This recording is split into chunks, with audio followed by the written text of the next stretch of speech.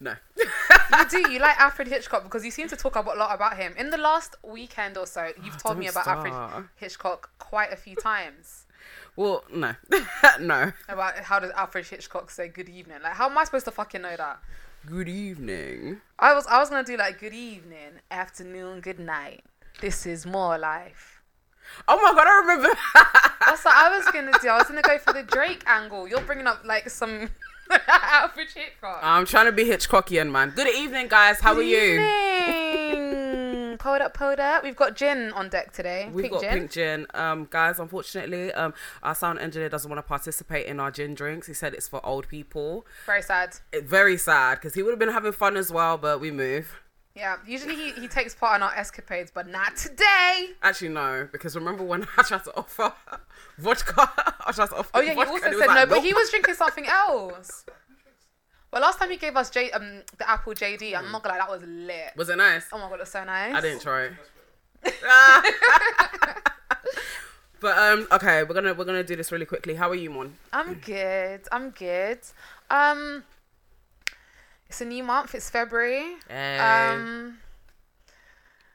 That's it. I thank God for making me, arrive at February. I got my health and I got a job. It's still in a pandemic, so I got to thank God for the things that I have, and for the things that I don't, we move. Yeah. So can't complain. How about you, my darling? I've been okay. It's been a busy week.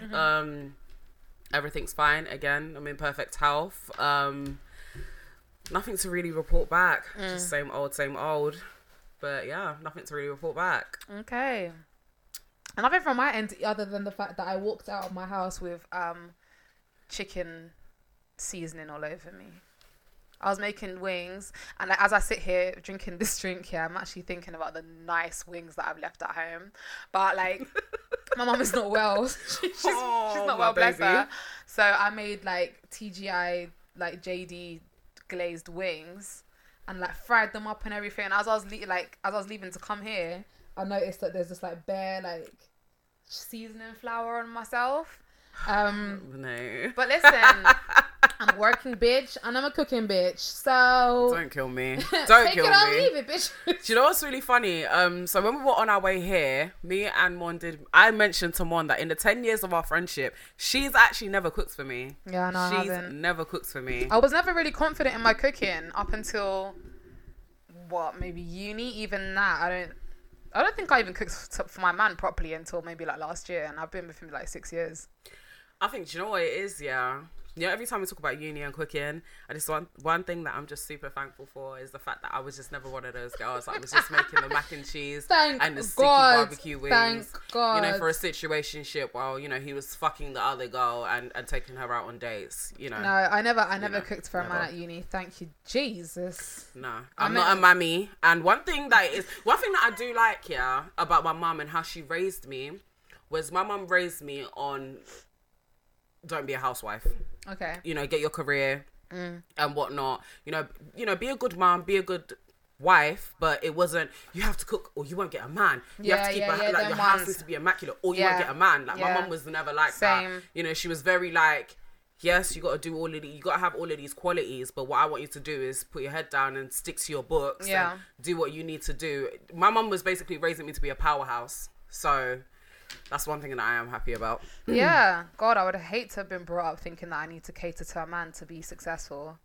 That's a big no. I do love the housewife aesthetic to a certain degree. Yeah. I love the fact that I'm independent. I've got my qualifications, and I've got my partner and stuff, and we do things like very equally, especially in the household. But I love that.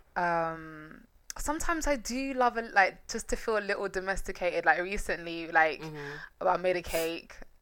The cake was cute. She sent me a cake for her anniversary. It was cute. Yeah, we made a cake and like just making dinner and stuff. I really do like those type of things. Though I think, you know what it is? I like it because I don't have the expectation that I need to do it. So I do it on on my terms. I love that though. Do you know what I mean? That I can agree with. If I want to get up and do that, then I want to do that. But I think to me, don't rely on me. I think the whole relying thing is just reserved for my kids. Yeah. Like, I wouldn't want anyone to rely on me and think, oh, Cindy's going to do this, Cindy's going to do that. But if you treat me well and you make me feel like, you know, it's well deserved, then of course I'll go in. Like, I'll be like, yeah, let me do this, let me do that. Yeah. Because when I'm in love anyways, like, I move mad anyways. Like, literally, I'll go shopping. Like, I'll go shopping. And let's say I'm buying something for, oh God, I'm going to bake myself out, aren't I? So let's say I'm buying something that's like, I don't know, £40, and I see something that's maybe £200. I'll message the guy and be like, oh, hey, I thought you'd like this, so I'm going to get this for you. What colour do you want? Sometimes I have to reel it in a bit, because when I'm in love, I move mad. But I do tend to do that, but that's when I'm treated well. Girl, listen, you're preaching to the choir, because I think I'm very much like an acts of service person as well. Yeah. And like, when it's time to give somebody that I care for and love, like, I can go quite over the top. And same here, like, I've had to just like reel it in at times. Yeah, yeah, no, definitely, because back in my pick me days, yeah, I had pick me. Back in my pick me days, one thing that I just like learned was you can do all of that and you still won't get the guy, so just calm down, like just calm. Because like I told you, unfortunately, when I love incredibly hard. So sometimes I just kind of need to just you know, just calme-toi, like just calm down. It's okay. But you know, as much as like I know I'm a cold stone bitch now, but when I do love, I still love very hard. But you know, there's just there's a limit now. Yeah, you know but I think it's smart to have those boundaries though, because there was a time, especially like in my late teens, girl, I would do everything and anything for a girl. man. And it's like it wasn't needed. Do you know what I mean? Like, I can't be going broke for a guy. Like, please. Yeah. Do you know what I mean? Have some self-respect and decency, babes. Do you know what I mean? Because Yeah. that guy, some man will enjoy you and be like, oh, thank you so much for that. But, you know, I didn't ask you for that, though. So, and sadly, goodbye. sadly, they'd be right. And this is what exactly. this is what you need to understand, which is really, how can I say this? We can't just really say it's men. Like, if you are a giver, you will come across takers. And that's men and women. And yeah, so, definitely. You know, if you keep giving, who are they to say no? You're right. going to give someone Jordans. You've only got yourself to blame. Do you know what I mean? You're going to gift him Jordans. He's going to take the Jordans. You're going to gift him, like, the Gucci top. He's going to take the Gucci top. And you can't now turn around, like, in your fit of rage and say, I can't believe I've done this, that, the first year, and blah, blah. First of all, exactly. First of all, your intentions weren't good if you're buying him all of that stuff so you can throw it in his face. But secondly, he's going to turn around and be like, I appreciate it, but there was never a time where I asked you for it. I may have spoken about it. Yeah, and you insinuated that I should have it. Do you know what I mean? But you live and you learn. Oh, I'm so happy that I'm out of that phase, and Same. I don't need to be feeling like I need to please anyone but myself. But my God, like, the things that sometimes you do for people that you love and you're feeling for. Yeah. I'm so happy that I'm out of that phase. Uni actually wasn't too bad for me, because I feel like I learned my lesson in college. And I was right next to you. Yeah. Like, I was right with you when I was learning my lessons. So, yeah, I feel like we learned our lessons in college. Yeah, because we had rocky 2 years exactly at college. But I'm happy that we learned it then, because I saw some people cooking rice and peas, jollof. For who? For their man. Oh. In their dorm. You see me up in my dorm, yeah, all I was doing at university was cooking what the fuck I liked, or cooking, like, I think at one point with me and my roommates, we did a thing where we would, like, cook every so often for the whole flat. That's and cute. Things like that. You do things like that.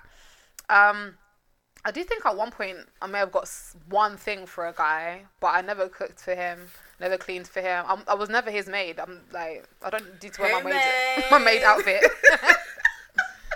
So yeah, still stupid at times, but God, I'm so happy I didn't take my college foolishness to uni, because I would have been laughed out of that place. So I think, to me, I think I've always been inexperienced when it comes to the opposite sex. Like, I think a lot of people think that because I'm confident, like, I know what I'm saying and what I'm doing, but I'm very shy. So, like, how can I say this? When it came to uni, when everyone was, like, exploring and getting to know people, I just wasn't doing that. I was just to myself. Like, I never had a fling in uni. Like, I never, do you know what I mean? Like, I don't think I've ever been, you know this, I've never been involved in the whole, like, casual thing. Like, I've just never done that. So I think that when the time did come, I was linking someone, and I assumed that it got serious, and then he showed me it wasn't. Who? I'm not gonna go say the name. Oh, okay. But no.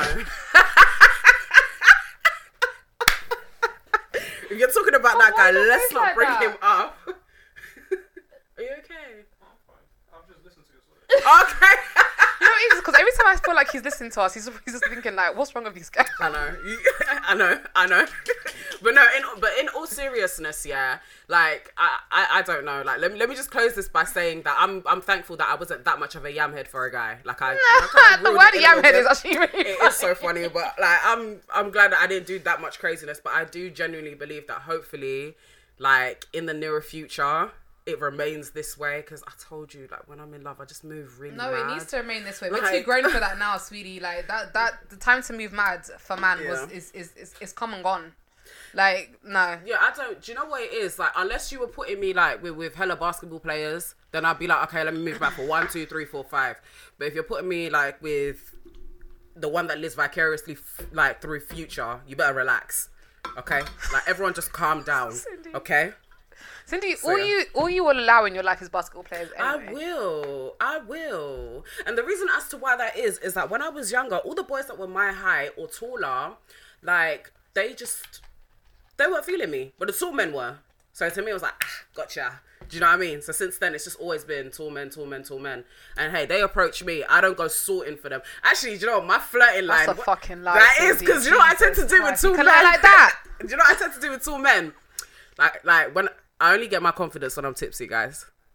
So I just approach them and I'm like, how tall are you?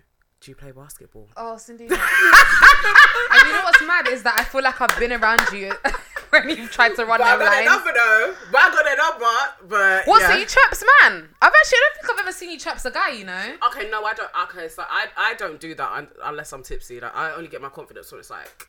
Do you know what I mean? Right. But when I can't do that look, you know, that apparently women have this look. I can't do it because I am awkward. Same. I am an awkward black girl, Same. okay? So even if I try to wink at you, he's going to be thinking, what is wrong with her? Now she's got a twitch in her eye. Now I'm scared, and if she comes close to me, I might need to attack her. So I only, like, to hit on men, I only really approach men when I'm tipsy.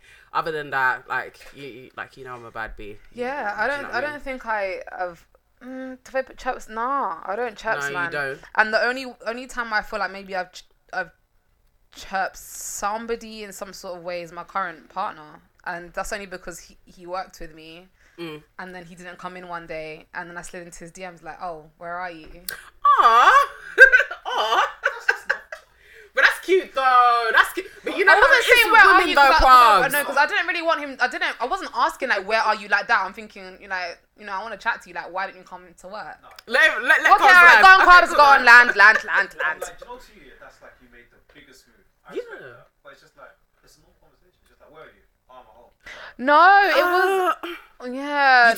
No, I had ulterior motives. No, you had ulterior motives. You didn't approach, like, what you do is like, you approach them and be like, how tall are you? Basically, like, you're sticking it on me. You're just saying, where are you? But in your mind, just like, yeah, I'm putting it on him. I'm at home. I'm back tomorrow. Alright then, I'll see you tomorrow. No, because you're supposed to come in that day. No, that's still, but it's like, oh, where are you? Oh, I'm at home. Quab is making me feel like I ain't got a game, guys. I think, but I didn't know. I understand what he's saying because it is a women's like thing. Do you know what I mean? Like, you could just be like, "Hey," and he's like, "Hey," and you're like, "Yep, I moved to him." It's true. I'm done for the day. Like, I did my bit. Do you know what I mean? Because I was thinking, if I'm a guy, I'm so happy I was born a woman. Oh yeah. Because there's just not all these expectations like on you to move to people. Because actually, I do feel for guys sometimes, you know. Yeah. The rejection too. Oh. Hey, Crabs, have you been rejected before? And how does it feel? Tell us. You charge to the game. I wish. Does it never hit you in the soul, in the chest? Do you never get that weak feeling in the chest, like There has, but then karma always has my back. Oh wow! That's so then. Okay. Will be like, if I move to her, they'll be like, no. Then she will get rubbished by some other guy. And she come running back. And then I can sleep. Yeah, I sleep peacefully at night. Oh, well, that's us told. He said he sleeps peaceful at night. That's us told.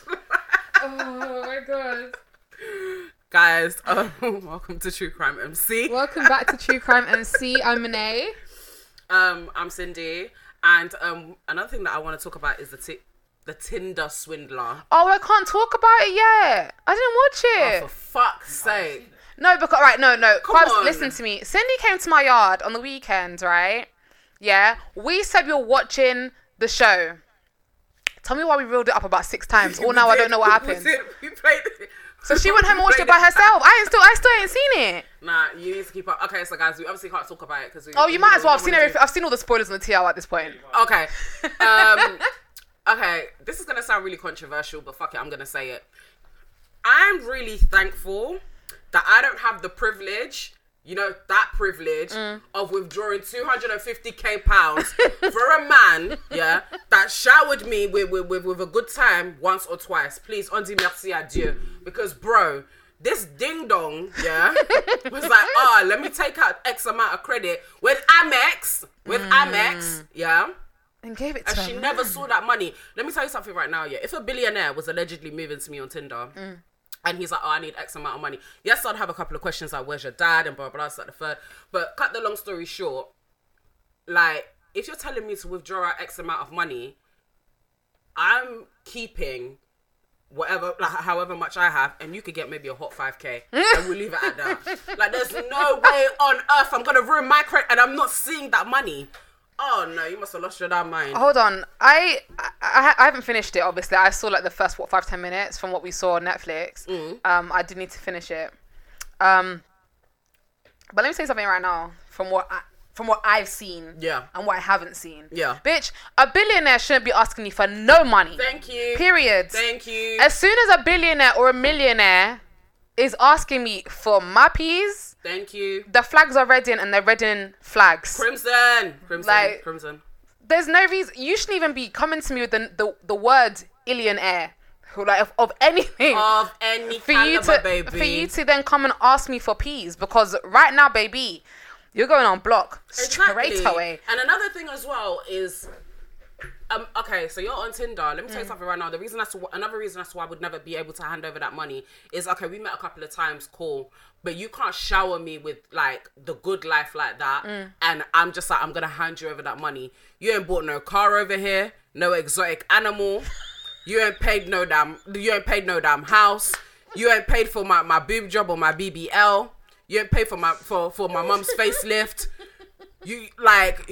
Listen, no, we're not doing that. Like, we're not. If you set like all of that shit, I would have turned around and be like, you know what? Let me be a Yamhead for you. Let me turn around and let me do what I need to do. But there's no way in hell you're gonna take me to an expensive place to eat, and have the most expensive wine. And I'm so like convinced that I'm gonna hand you over that money. And another thing that pissed me, okay, I'm sorry. I'm gonna go on a tangent on this because another thing that pissed me off about this show. One of the women, she walked through the airport, with 24K. Did it stop her? No. What? So, and he was traveling around with a fake passport. I'm sorry, hold on. She was traveling with 24K in cash. Mm-hmm. You can't be crossing borders with that type of money. Yeah, if you're the right complexion, you can. Whoa. I don't know the threshold. Maybe you can, but boy, I've been at many an airport that asked me to declare how much money I'm carrying. Girl, and on top of that, this guy, he would like walk around with fake passports, and he didn't get stopped. Let me tell you. So, in 2018 or 2019, I went to Amsterdam with someone very dear to me, and every single time we stopped at the border places, the way these people were checking my passport, even when you have to scan it, the way these men were checking my passport, you would think I was a criminal. They kept looking up and looking down, and I was thinking, bro, like, what the fuck is me? So the fact that the guy could move around all of Europe on a fake passport in the 21st century is brazy to me. Yeah, because, sorry, what year does this take place in? Or kind of like time period? Because I know... For the life of me, I don't remember. I should have researched that, but I don't remember. I mean, it's obviously it's on Tinder, so it's obviously modern enough. Yeah. Do you know what I mean? It's obviously in the technology era. Mm-hmm. But I remember when me and my partner first met and we went to Russia. Don't ask. Okay. Oh, God, that story. Russia was fucking lit. That was It actually looks beautiful. Guys, I like Russians. Also, like sorry, Russians. one of our dear friends is actually in Russia at the moment. I have to show you after the Who's our dear friend? I'll show you after we finish recording. Are you being sarcastic? No, I genuinely am not. One of our dear friends from college right now, he's in Moscow. Okay. Cute. Yeah. Cute. But listen, guys, travel to Moscow, okay? Why do you say Moscow like that? I think it's Moscow, but I say Moscow. Anyway, Go on. let me land. When I went to Moscow with me and my partner, when we first started dating / going out, this is like 2016. He's from South London, I'm from Northwest London. And when they were checking our passports, they were even like to us, why does your passport say you're from this area and his passport says he's from this area? I'm like, but he's my boyfriend. He's like, yeah, but why are you from 2 different areas? I'm like, we're both from London, but we're from different areas. Like, that's how granular they were getting in terms of like their interrogations. And this guy that you're talking about was running all over the EU. Yeah. With a fucking fake passport. Yeah. And nobody had to fucking Nothing. bat an eyelid. Nothing. Fuck that. So yeah, guys, if you haven't watch Tinder Swindler on Netflix. Tinder Swindler. I keep calling it Titty Swindler by accident. Oh yeah, Cindy calls it Titty Swindler. She's been calling it Titty Swindler all weekend. I'm surprised this is the first time you've heard her say it on it. Because basically we were drunk on Saturday. We had like a girls' night Off the gin. in, and it was off the gin, and it was really fun. Like, we had was fun. such a fun evening, and I just started calling it Titty Swindler. Like, I couldn't help it. Like, I'm sorry. We also played Heads Up, and Cindy was laughing at me because I was trying to do high heels. And she wasn't happy with the gestures that I was trying to do. And I just feel like when you're playing Heads Up, guys, or charades or charades or whatever you call it, don't discriminate, okay? Everybody's got their own way of doing things. And if you're not that bitch in terms of interpreting what somebody else is doing, then that is on you, not on me. Okay, guys, thank you. it's the fact that she's explaining it in this way that is making me laugh. Because we were basically really lit, and Monet basically couldn't be bothered to get off the bed to basically like do the mime of what she was doing. So she put both of her feet together and put her fists under her, like the balls of her feet to like basically imitate heels. Yeah, it's high heels. I think that's a great gesture. It's the way. Okay, so it's the way she did it. Yeah, and I think I was drunk, and I was like, "What the fuck are you doing?" We just burst out laughing. Some people are haters, but that was our weekend, Yeah, and weekend.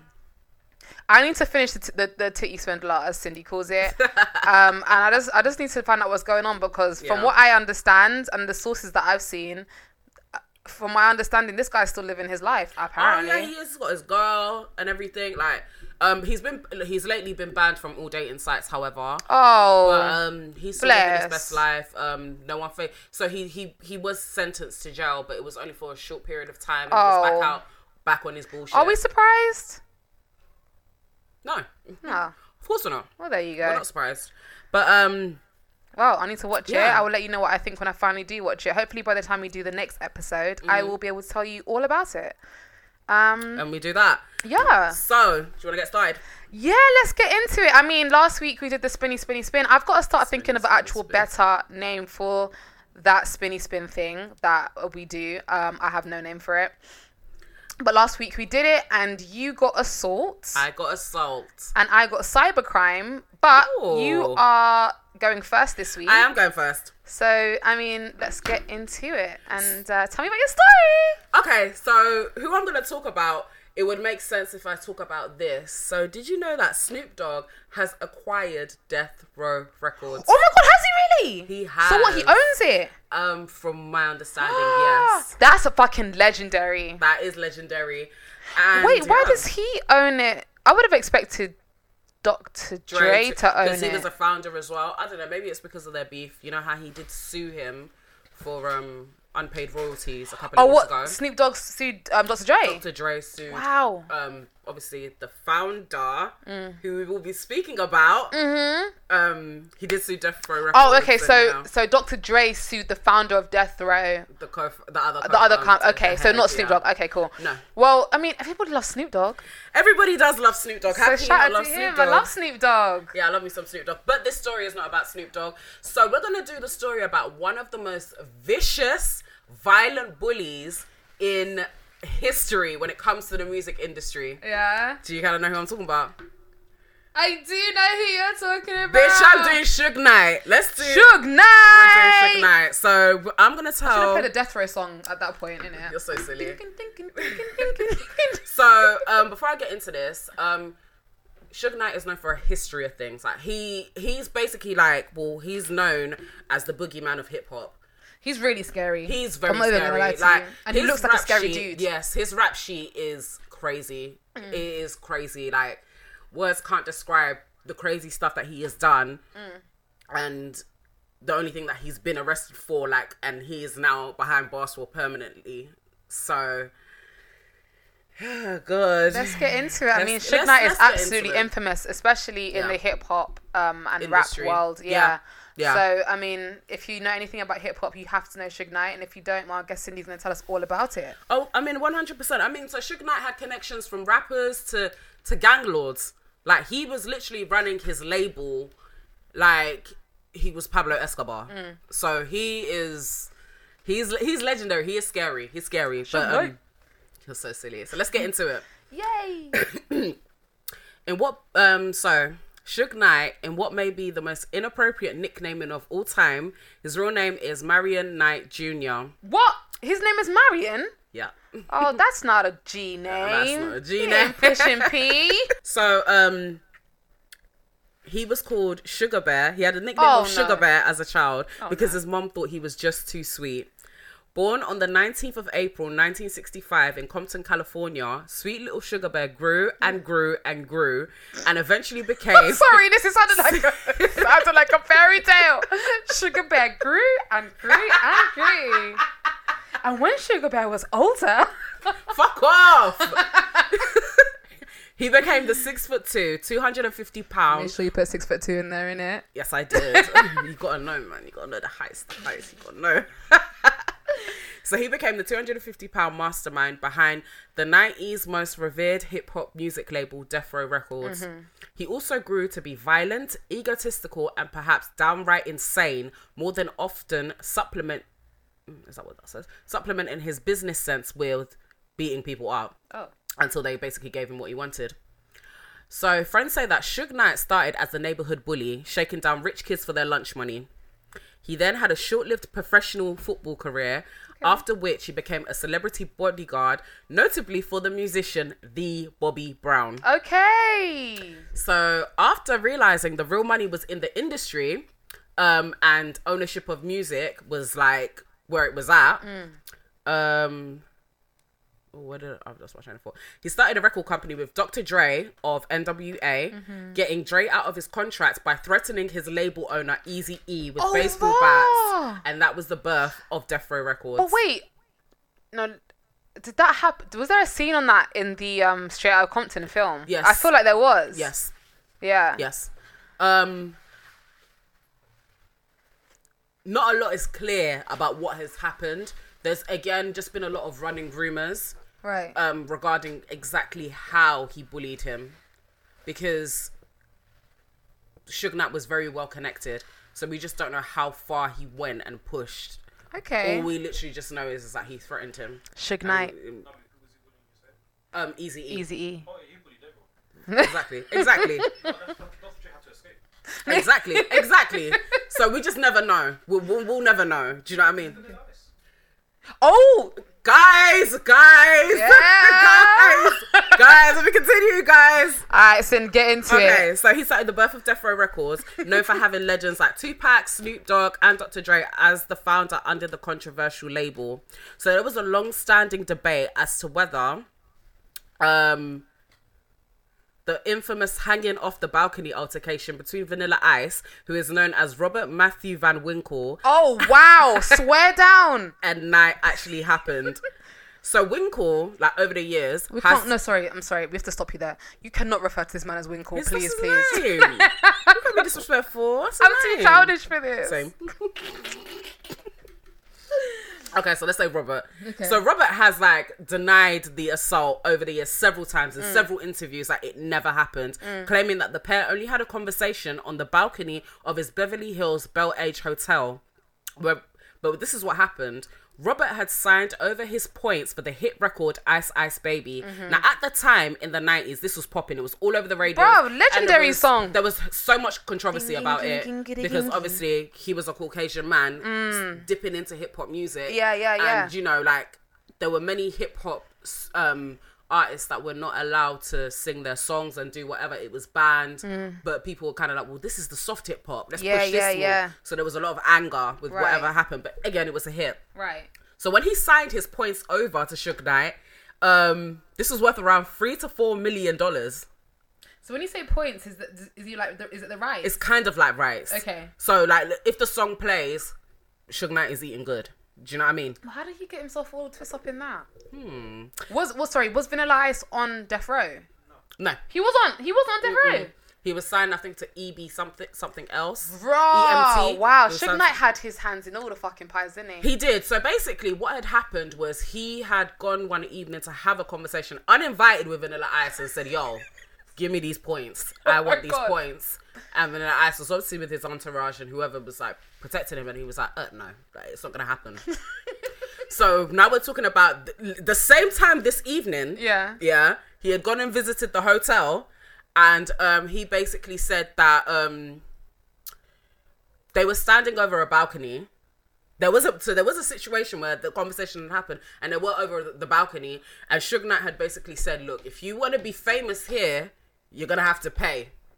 So what had basically happened was that he basically made him sign the rights. He was like, look, you're going to do this one way or another, but either way, you're going to sign this over. Wow. But Vanilla Ice did admit that he needed to wear a diaper that day as he expressed his fear. You know what he did? I'm sorry, what? He hanged his legs over the balcony. But like, it's basically saying that like, I've tried to look over, and Vanilla Ice has said, like, in so many interviews, that never happened. But hold on, wait a minute. Right. We're saying it never happened. You just, sorry, to both of you. You just told me that he put a diaper on. We're all just going to gloss over that.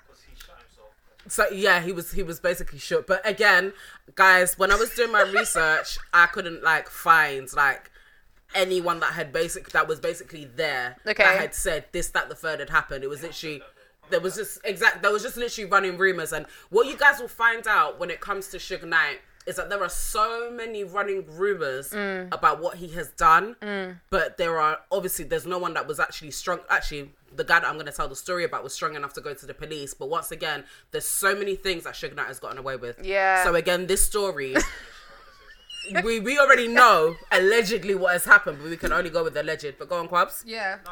When you finish your story.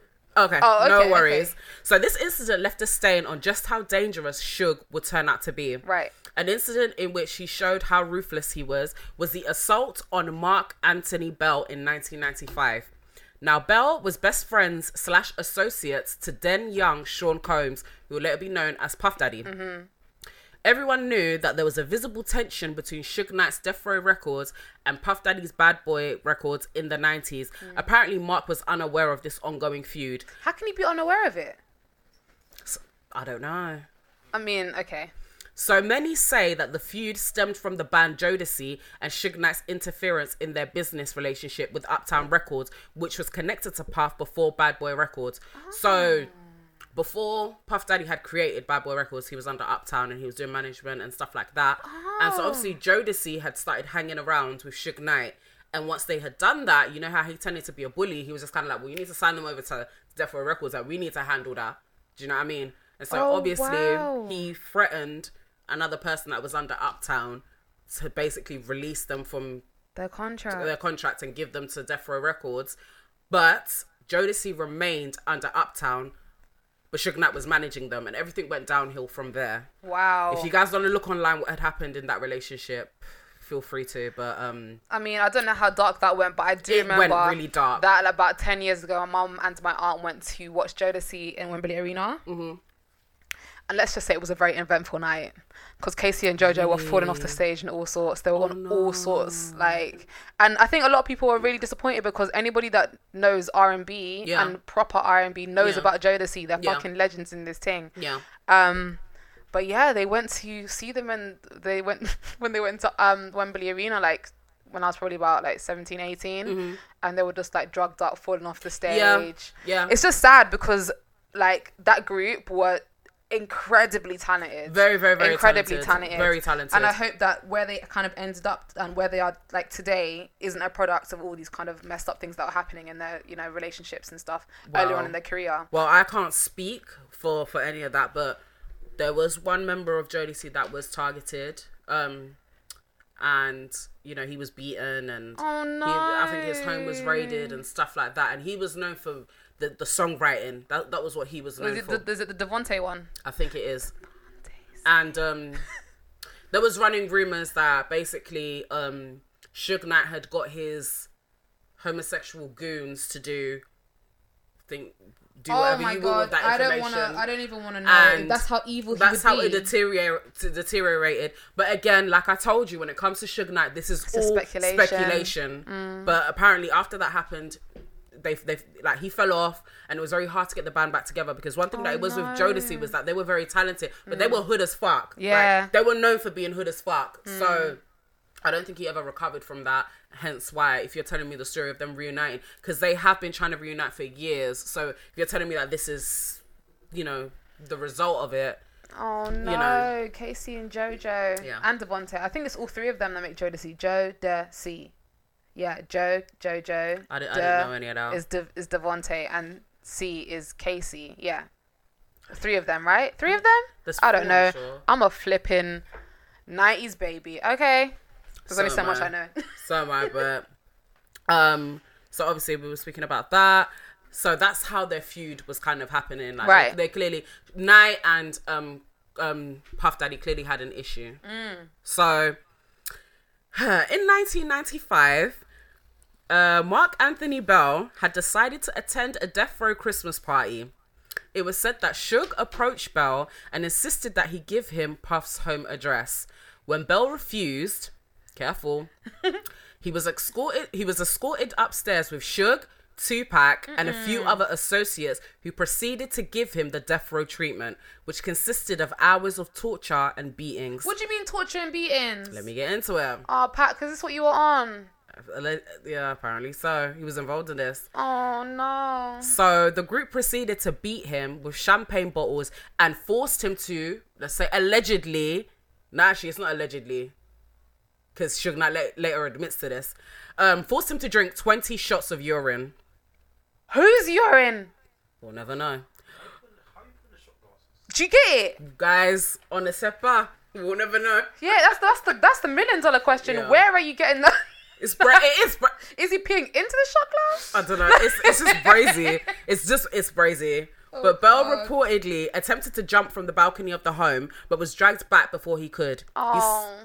He somehow endured the abuse without giving up the address and was eventually permitted to leave. Bell pondered whether he should risk death by contacting the police or not, but did a few days later.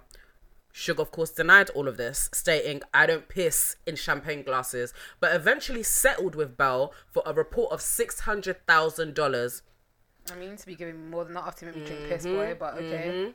Like many things that Knight had been accused of doing in the industry, he faced no repercussions. Right. Only a few years ago did Knight admit that forcing people to drink pee was something that he did do. He used to do it back in the day, apparently. That's fucked, man. And he admitted this on his Showtime series, American Dream, American Nightmare. Yeah, he sounds like an American nightmare. That's all I have about that assault. But Suge is currently in jail, serving a 28-year sentence for the voluntary manslaughter of friend and co-founder of Heavyweight Records, Terry Carter, in 2015. It was said that he had followed both Carter and another victim, Clay Sloan, over a disagreement on the set of the hit film Straight Outta Compton. Witnesses say that the collision, so basically he crashed his car into them. The collision was intentional, but Knight is claiming that he simply acted in self-defense. He was sentenced to 22 years for the crime and an additional 6 years because this was his third strike under California's third strikes law. He won't be eligible for parole for another 15 years. But what? So he only ends up going down for something when else? Straight Out of Compton came out. Which have you seen the video? Of what? He said it was self-defense. Mm-hmm. He reversed. Oh no. Yeah. Yeah. Oh no! Sorry, I don't mean to laugh. That's fucked up. No, it was funny. Yeah. You think, no, he actually followed them. But what? He had Oh this my famous god! law that I remember 50 Cent and the game said that when you hear Suge's outside, everyone just freezes. So none of them went outside apart from that Terry guy. And they were right not to. Because Ice Cube them was just like, shit. Because like basically Oh they didn't think they could actually Yeah. do it. Yeah. So, What actually he, did he it. I do see like through like a lot of obviously music and a lot of documentaries and films over the years. Anyways, you do kind of see the fear that Suge Knight instills in people when he comes into a room and his presence and everything. Yeah. But I feel like wow, he's lucky that he only ended up going down when Straight Outta Compton came out, because Straight Outta Compton came out less than 10 years ago. So he got away with quite a lot of shit. Got a lot up of until shit. very recently. Which is why I believe that people call him the boogeyman of hip hop, for the simple fact that when his name is mentioned, it's like, whoa. Because he has done dirt. Like, there was this running rumor. He's a scary looking dude, though. Yeah. There is this running rumor, which again, I'm going to say speculation, was that with whatever happened to Eazy-E when he was dying and what he was diagnosed with, like, it was underground talk that he injected him with the HIV or the AIDS that he suffered. Yeah. Yeah. Wow. Yeah. I mean, I don't know, the stories that I've heard of, like, around this guy over the years anyways, I wouldn't even be shocked, to be honest. I wouldn't put anything, no, because he was also abusive to Michelle, who's a singer. I don't know if you've heard of her. But hold on, sorry, just to cut you there. I'm so sorry to jump in. But he was abusive to Michelle, but didn't Dre also... He used to hit on her as well. But Suge beat on her so badly that she had to get her nose rearranged. I don't think she ever... And you know, sometimes when you get that done, you don't ever get your nose in the Is that why her voice is quite high-pitched? I wouldn't know about the voice, but... Oh, okay. Like, yeah. Because what had happened with Straight Outta Compton, she decided to come up with her story as well, which was surviving Compton, and I think that's how it goes, and it's the story of Michelle or whatever, and it just kind of goes into detail just how horrible he was. And Raw. So wait, so was he with Michelle to beat on her, or was... I don't understand. I think they were in a relationship, but like clearly he was abusive, because there's even stories about how he would torture people. He would have, so in the death row building, he would have dogs. He'd be beating on people and he'd have these vicious dogs. Like he was already big as it was. Like he was 250 pounds. Like, he was already big as it was, and he'd just have like a whole like entourage of people where he would just be like, well, fuck him up, finish him off. And they'd all do that. Like, Death Row Records was basically... Death Row. Like, literally. It literally was. Oh, my God. That's awful. Yeah. But from what I know is that he's currently in jail. His health is deteriorating. He's tried to get his bond to be a bit lower, because it was $25 million at one point, and it got reduced to $10 million. But again, he won't be eligible for parole for about 15 years, because you've just done your dirt and it's caught up with you. I mean, he's 56 now, so in 15 years, he's pushing, early 70s, mid 70s. And I don't think that will just stop the beast in him. Like, he's just not a nice person. Wow, Suge Knight. And that's the story of Marion Suge Knight, guys. Wow, Suge Knight and the many assaults that he's got on his name. Yeah. My God. Well, I mean, rest in peace to the man that he got convicted of doing manslaughter. Yeah, rest in peace to Terry That's Carter. awful. I didn't mean to burst out laughing there, but it was just the way that he said that he was reversing. No, he was like, and it was self-defense. How could that have been self-defense? It was in a, like, what it was said was it was in a burger kind of spot, and there were several witnesses, and he did what he did. I do feel like I've seen that video. I think it was viral. I think it went viral. Yeah, I do feel like I've seen that video. Yeah, this was like the height of viral shit on Twitter. So, yeah, all of that happened, and he tried to sit there and say self-defense. But again, with cameras and everything, you can't evade the law no more, like he has done all of his life. Wow. Yeah.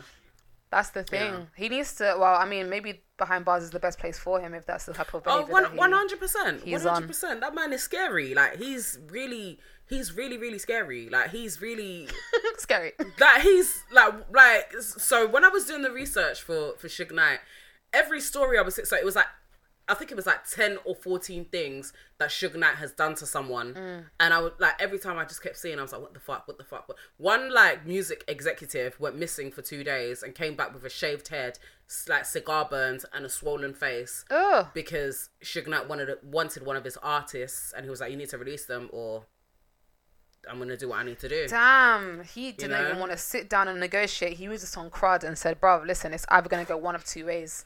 Right, right. You either give me your artist or you're done out here. I don't know. That's it. I think his anger probably stems from the fact that if his mum was saying that he was just too much of a sweetheart when he was younger, he probably had to prove himself, and he was like, what? No. Like, this is who I am. And unfortunately, he's just been terrorising everyone. Toxic masculinity. I mean, he's a Taurus, innit? So... Boy. Do what you will with that information. Do what you will. But that's it from me.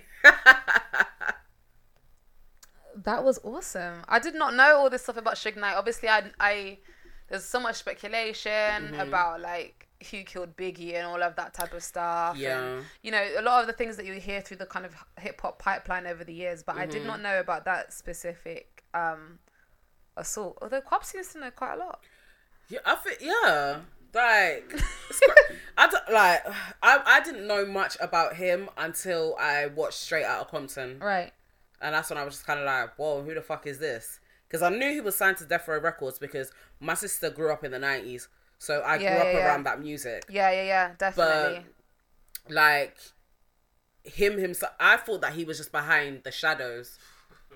Do you know what I mean? Yeah, like, he was like... So when I knew that he was active, I was just like... Yeah, he sounds active. Fuck? What the hell, man? Yeah, he's a crazy guy.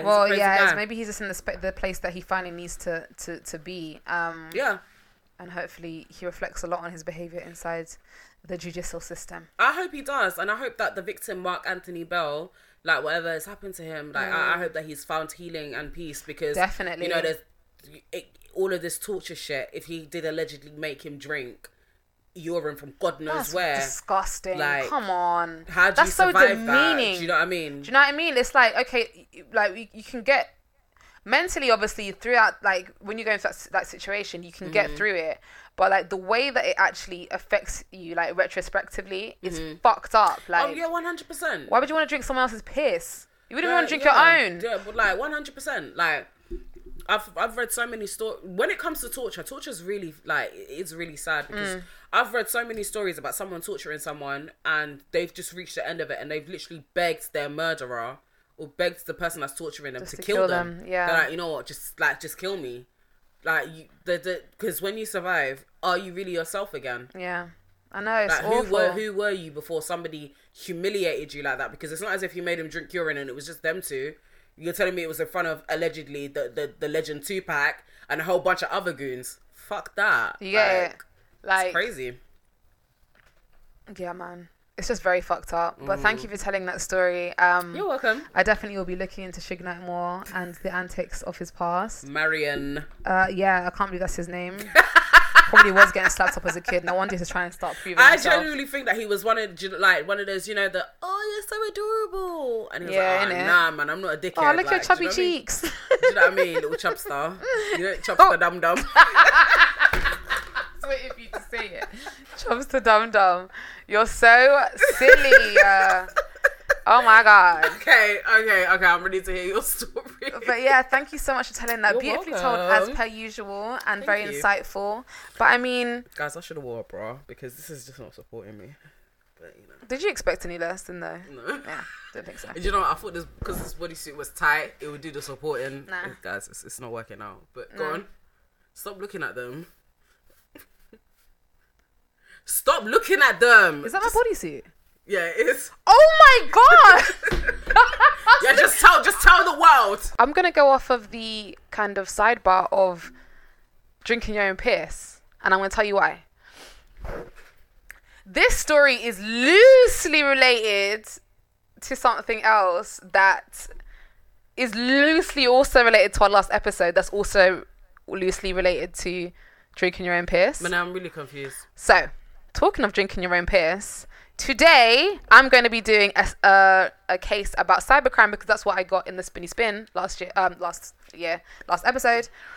But the reason why I bring up drinking your own piss is because last episode we discussed the film 127 I was just hours. about to say that. Guys, how did you feel about that? I mean, obviously, if you haven't seen it already, I don't know if you... I didn't even know it's for Cindy, so I forced her to watch it on the weekend when she was at my house. It gave me a lot of anxiety. Like, she knew it. Like, there were certain scenes, there were certain scenes that I was just kind of turning my face away, because one thing that I will say is that Danny Boyle is a legend. Like, the guy that directed it, like, he really knows how to go there with things. And...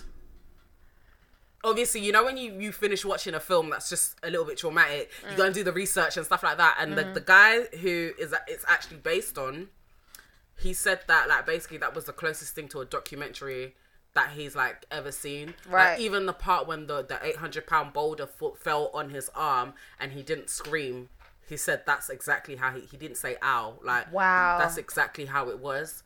So... the shock you would have been in. Are you happy that you watched it though? I feel like it's something that everybody has to watch at some point. Quabs, have you seen 127 hours? Yeah. See, it's just a rite of passage. You've got to do it, and I'm so happy that you finally did, even though it's an extremely uncomfortable film to watch. Very uncomfortable. Do you know, like... oh, God. I just, like... I had so many questions. Like, I really had so many questions. But I think the number one thing that just really pissed me off is the fact that he would do shit like that and he wouldn't tell people that he was doing it. Even though his family reported him missing and stuff like that, it's by the grace of God that he was smart enough to know, oh, I need to cut off. Because in real life, the guy that it's based on, he was smart enough to know that, oh, this vein or this artery, and I know how to tie this up and blah, blah. But... many people wouldn't know how to do that. I wouldn't. I'll tell you right now. I mean, I'll try and fight for survival. But if I've tried so many things, so if you need, like, it's that's it. I will actually accept my fate. Like, he's so lucky that he wasn't met with coyotes, because he was like in a desert-y kind of area, like he's so canyon. Do you know what I mean? Like, he's so lucky that he wasn't met with so like many wild animals or anything, like a fucking drifter that's crazy. He's just lucky. Like, he's honestly so lucky. So the film just made me feel incredibly uncomfortable. Yeah, it's a very uncomfortable film. I mean, I think in that performance, James Franco does incredibly well. I'm really, really, really disappointed in the allegations that are against him. So I'm going to say that as a disclaimer. I don't endorse or support anything that he's been allegedly accused of. But his particular performance in that film and prior to his allegations, I really did have a lot of love and respect for James Franco as an actor. I did too. Oh God. First of all, he's a very handsome man, and secondly, he acts so well. So I liked him a lot as well. But I think, to me, before the allegations came, I did tell you about this. He made really weird comments about 12 Years a Slave. Oh. He said something about how it was either a thrill watching the whipping scenes or it was a turn on, or he said something along those lines. And even though we should stop with these slave kind of films, I just don't think you, as a white man, should make those kind of comments. Yeah, definitely. You know, especially regarding a true story about a man that was falsely, you know, kidnapped and taken for 12 years when he was a freed man and never got his justice in the end of it. Like, don't make comments like that. Jesus Christ, could you imagine being taken for 12 fucking years? It was just Jesus. So there's this woman, I think her name was Patty something, back in America, and what she would do was she would kidnap freed slaves and sell them onto slavery. Oh, I do know that story. Yeah. And she never got her justice. She committed suicide in jail. But apparently in the US it used to be really common where they, you know, some parts were free, and you know, these black folk were living well, had their own businesses, working, whatever. You get those bounty hunters to bring them right back down to the south. And don't get too excited, uppity nigga. You better come right back down. Exactly. You little slave. Exactly. It's evil. It is evil, which is why this is gonna sound really funny, but you know, when I'm pretty sure that back in those days when you were like, I'm a freed person and blah blah blah, the third, you had to have your credentials, you had to have your papers and stuff like that. One thing that was really triggering to me was, I don't know if you guys remember the beginning of COVID, when that New York woman harassed that guy and she had the dog. Yeah, was that outside the block of flats? Yeah, and I think it coined the term Karen from there. Yeah. But when everything came out, he was like, I'm a this, I'm a that, I'm a blah blah blah. It really did something to me, it kind of brought me back there, where it was just kind of like, why do you as a black man just can't be a black man jogging in the park, or you just can't be a black man going for a walk? Why is it that when the police is called, you now have to beg and plead for your life and say, look, I'm a normal human being, I'm a decent human being? It just took me back to the whole that thing where it's like, please don't tell on me, I'm a freed man, I'm not a runaway. I don't like that. I really don't like that, which is why in this life, like, if I'm ever suspected of something, I am. That's exactly what I am. If I look like an immigrant, I'm an immigrant. If I look like I'm trouble, I'm trouble. Like, I'm never going to prove myself to you because I'm just a normal human being, just like you and the next person. I shouldn't have to beg and plead with a common person, like. Yeah. So it really did something to me. That's actually such an important sentiment, and you don't have to prove yourself to anybody. No, especially when people feel so entitled to start asking you where you from, what are you doing here, why are you in this building, like, fuck you. I hate that shit, and I think, one thing that I've just started to get, like, what really annoys me is that when people entertain that. Why are you entertaining that? You know you're in that building. You know you pay that rent. Bro, you know you've been there for 3+ months. The way I push my hands in someone's face, yeah, brother, you better not come into my face with no. I remember when I was in China. I went to China, yeah, bruv. And I remember, like, it was an area of China where there is not many black people. I don't think there's a lot of black people in China in general, but in a Shanghai or a Beijing, you may expect that a bit more. But in this particular area of China that I was in this area called Chengdu, and there was not a black person around. And I remember being in, like, this town center, because I was stopping there to go somewhere else at the time. And I remember, like, a couple people pushing their phones into my face. And I was like, brother, like, I really felt to catch a charge that day. I swear down. And, like, even the way that you're like, also a lot, like, this person that was trying to film me didn't speak English, so all I'm doing is I'm screaming back at this person, and they have no idea what I'm fucking talking about. I look like a fucking lunatic, and you're the foreigner. I'm the black person in the middle of this Chinese city that can't fucking speak Chinese.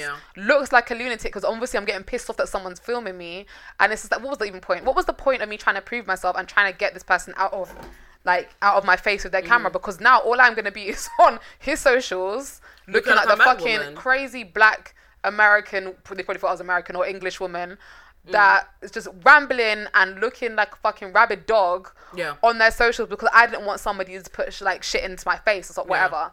But that's how I get when I'm very territorial of my space of who's around me, and if you're gonna push something in my face or invade my personal space, it's gonna make me quite angry. Right. So this person didn't understand what the fuck I was going through, but I kind of do feel like it's almost the same sentiment as well, where it's like, if you're trying to prove yourself to these type of people, they already have an idea and something in their mind that's motivating them to act this way. So there's no point of battling them or acting out of character or this, that and the other, because anything you do is playing into the stereotype and this character that they already have of you in their head. So that was a mistake I made. I mean, I'm sorry that you had to experience that. That's okay. But do you know, in life, you know when you grow up and then you're like, oh, you need to behave like this or you need to behave like that in case this person will portray you in this way, or in case you look like this or in case you look like that. I think it was maybe about 5 years ago, 6 years ago, I started to embrace ratchetness. I love being ratchet, bro. I love being ghetto, you know. I don't care. I don't care, because I'm going to tell you something right now, if another race was doing the same shit I was doing, you praise them for it. Like, this is who I am. This is my blackness and this is what I stand for. So to me, like, even when, because you know you were talking about stereotypes, I'll play that stereotype. I walk around with a bonnet. I don't care. This is who I am and this is what I stand for. One of the best things that God could have made me was a black woman. So, amen. To me, like, when you hear about experiences like that, I'm sorry that you had to deal with that, but they're just a bunch of ignorant people. You know what it is? It's so, at the time, me and my partner were talking about this, because it was like, are they ignorant? Or, this is what he actually made me realize. China is absolutely incredibly massive, right? Yeah. And my opinion is, you must know a Beyonce or a Rihanna. There must be black people that you've interacted with in your life, right? But I'm thinking also of very mainstream city. So like I said, a Beijing or a Shanghai, which tend to be like business hubs and, you know, metropolitan cities. But you got to remember where I was. I was in an area where it's not even really common for tourists to be in. I just happened to have to be there because I was swapping over via a flight and I had to stay there for that day. You also have to remember that China don't have our internet that we have. So they can't just bop onto like Instagram or Twitter or Facebook. They have their own like internet infrastructure. So in all of that, black people just I don't think it's the fact that they don't exist. I think it's just very few and far between. You have to remember how many people are up in China, you know. I know. Right, think about this. All right, think about this, right? We live in London, right? And we see people of all skin colors, creeds, races, sexual orientations. We're a fucking melting pot, and I love that for our city because anybody I come into contact with, I fucking love. But find yourself out in the fucking farmers' pits of the UK where they don't see nary a person darker than or like darker than their own skin tone. Think of the way that they would react to you. I don't give a fuck. I'm not saying that it's okay, but I am saying that sometimes, well, in this UK, I don't think there's even an excuse for it. But in the situation that I particularly was in, I could kind of see why it was so shocking for them to see. I don't know if I can agree with that more. Okay, where would they see a black person? You tell me. So you're telling me that you were in a part where black people are rarely there. Okay, that's granted. That's a given. But there are other parts of China where there are tourists there. There are unis, there are international students. Yeah, no, definitely. So on and so forth. Definitely. A TV exists where, let's say they're doing a news report and a black person could be in the background. A black person could be getting interviewed from that part of China. Let's not play dumb. No, I definitely think that whole excuse, because even when you're talking about certain parts of the UK and they're like, they haven't seen black folk about. Oh, hello, newsflash. No, the UK is a bit of a different situation because the UK haven't got any sort of like internet or media censorship. Right. But I think in this context of China, and that's what because I was angry that day. I was like, bruv, you've seen black people, like, come off it. Like, it's the fucking 21st century.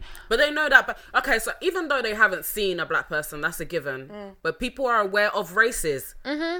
What? When you sit down, you're absolutely right. History lessons, like, you've learned about that. They know about a fucking James Brown. They know about Prince. They know about Drake. They know, like, do you understand what I'm saying? You know that black people exist. Yeah, definitely. So to me, it's not as if you're in a completely sheltered area. This is not people from the Amazon rainforest where it's like, I don't know who you are and I don't know what the fuck you're talking about. But then they look at everyone like that because they're only used to their own. Yeah, I believe that we should just stop making excuses for people like that. I can understand you being fascinated and being like, oh my gosh, like this is someone black. Oh my gosh, but shoving your phone in their face. Where's your decorum? Yeah, did your mum raise you like that?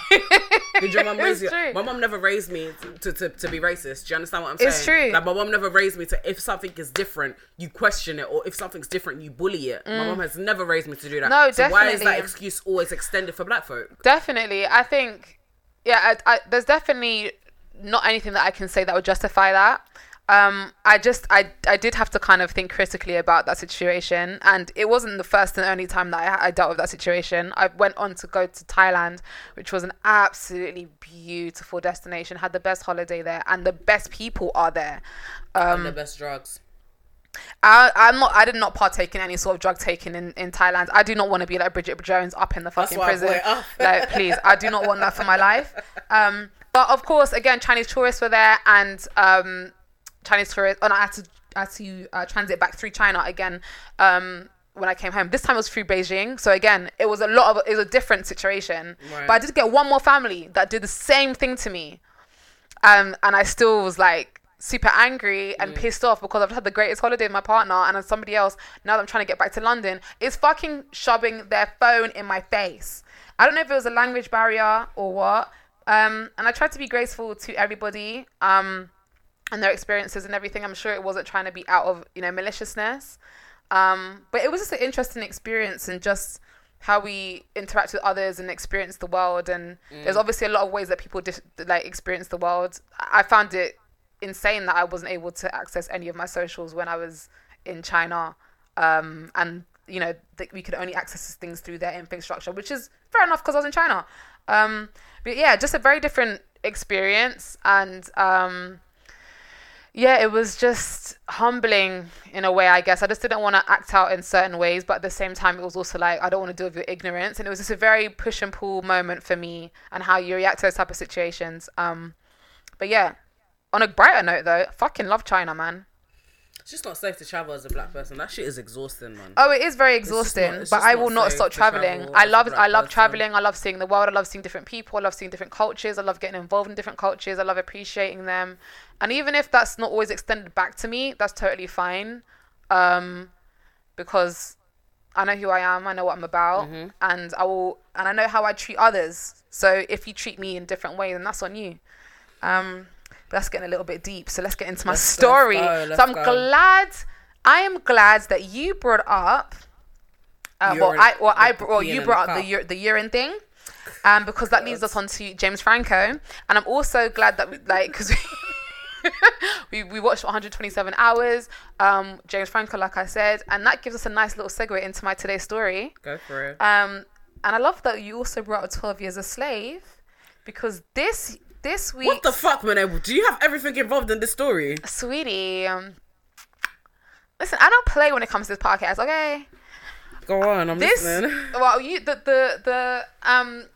the theme for this week for my story was cyber crime. Right. And so this week, with looking at films, looking at 127 hours, James Franco, 127 hours, I am giving you the Sony Pictures cyber attacks of 2014. Never heard of this. Act more excited, Sind.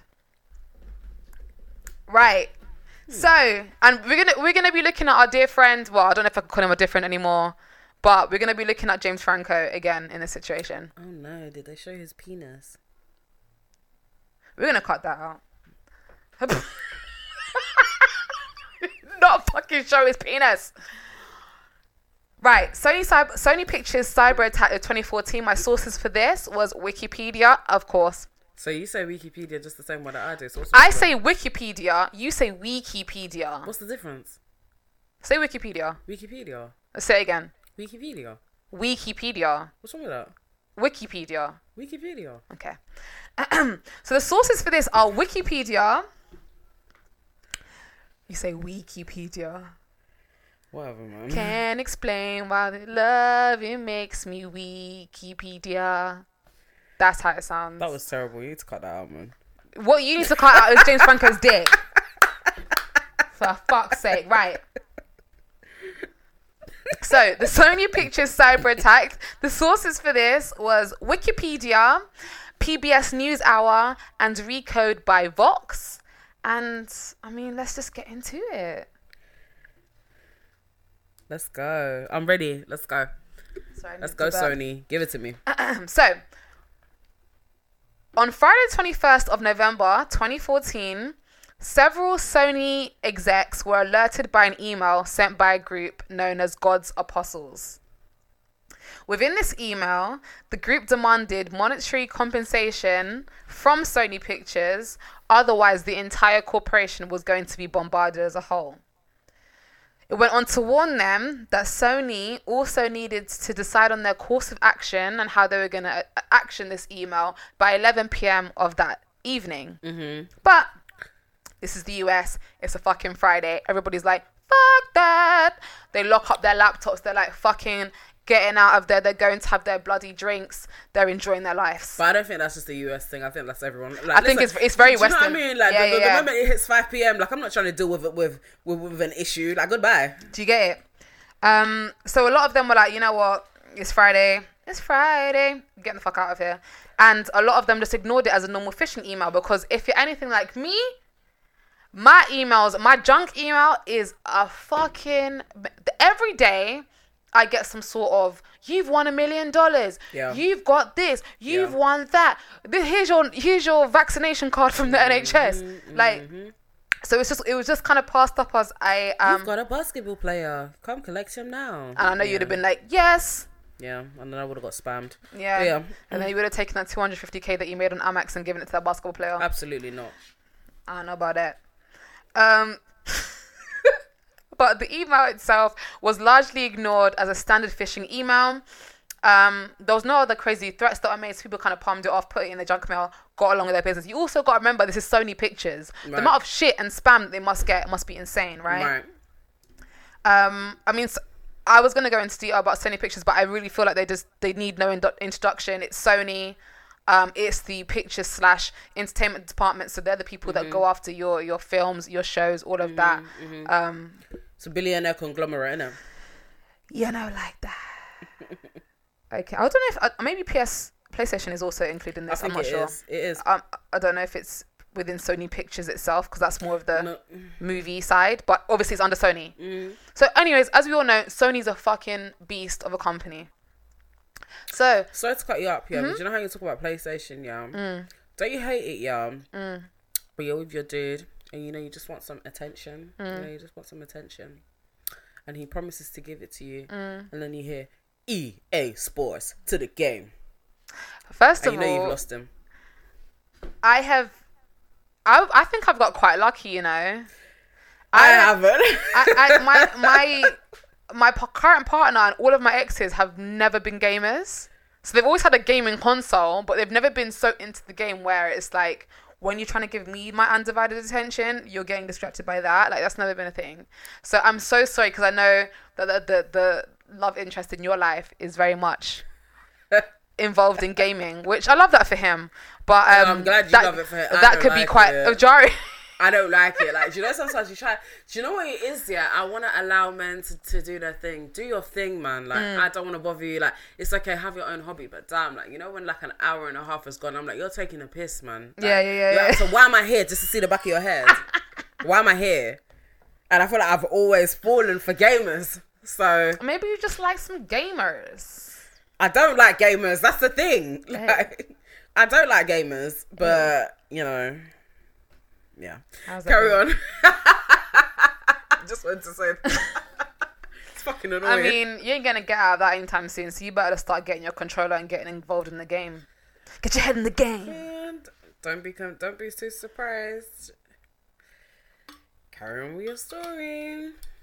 I mean, I know what to get you for Christmas. I might get you a controller. To do what? It's just gonna stand in the corner to collect dust. Controller. So, on Monday, the 24th of November, 2014, everybody's just, they've shut down their laptops on the Friday. They've gone out for their drinks. They're enjoying their weekend. They come back. Do you know what I mean? Come back in on the Monday. And then the entire company are alerted of a serious security breach within the company. Oh no.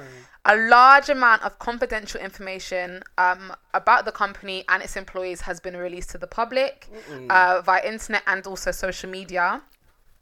And these documents included the following: financial and salary information of the employees and senior execs. Oh, I know some people were pissed. Oh, that's that leadership team. They were pissed. I know some people, but they're because like, they were like, oh, this is what I'm making. Do you know what I mean? And the lower downs were like, are you fucking kidding me? Yeah. After I do the hours that I do, and this is what you lot are making. Yeah. They would have been pissed. Do you get it? But carry on. It also included social security numbers, employee emails, employee information, and also, unfortunately, throughout the week, it would come to be known that there was information about the employees' families as well. Oh no, I don't like that. Yeah, I know, that's fucked up, man. But also, unreleased scripts and also unreleased films were leaked during this leak. So, unreleased films that were leaked at the time included the following: Annie. Fast and Furious. No, not fucking. Is Fast and Furious even done by Sony? I think it's done by Universal or something like that. But I feel like Fast and Furious always gets leaked. Maybe it's because I've been watching American Dad. It's because when them lot found the scripts for Fast and Furious 6, and it was really like homoerotic. It's very homoerotic. I love that episode. Carry on. Oh gosh, sorry. I fucking love American Dad. So do I. So this included the following at the time. So there was the upcoming Annie film. If you know, you know, it was the first Black Annie with Quvenzhané Wallis. Is that how you say her name? Yeah. How Creole? I think she is from down south. I want to say that she's from like New Orleans. Jamie Foxx and Cameron Diaz. It also included Fury that was coming up that has Brad Pitt in it. Still Alice with Julianne Moore, and also Mr. Turner, starring Timothy Spall. So these were big films, and they were all leaked. Why is your face like that? Why did I think Mr. Turner was Ike Turner? Sorry, carry on. I feel like maybe you should have done it for your assault. Because Timothy Spall's yes, maybe that's why he's on your mind. Timothy Spall's from Harry Potter. Ain't he the rat? What? Wait, sorry, Google time. I'm sure he's the rat. Timothy Spall's the rat. Oh my! He is, isn't it? Wait, he's in Chicken. Oh my God, he's in Battersea. What? UK on the map, yeah? Yeah, he is the rat. He is the rat. Peter Pettigrew, innit? Oh my God, he's Peter Pettigrew. Yes. Everybody's linked to Harry Potter. Love that. Carry on.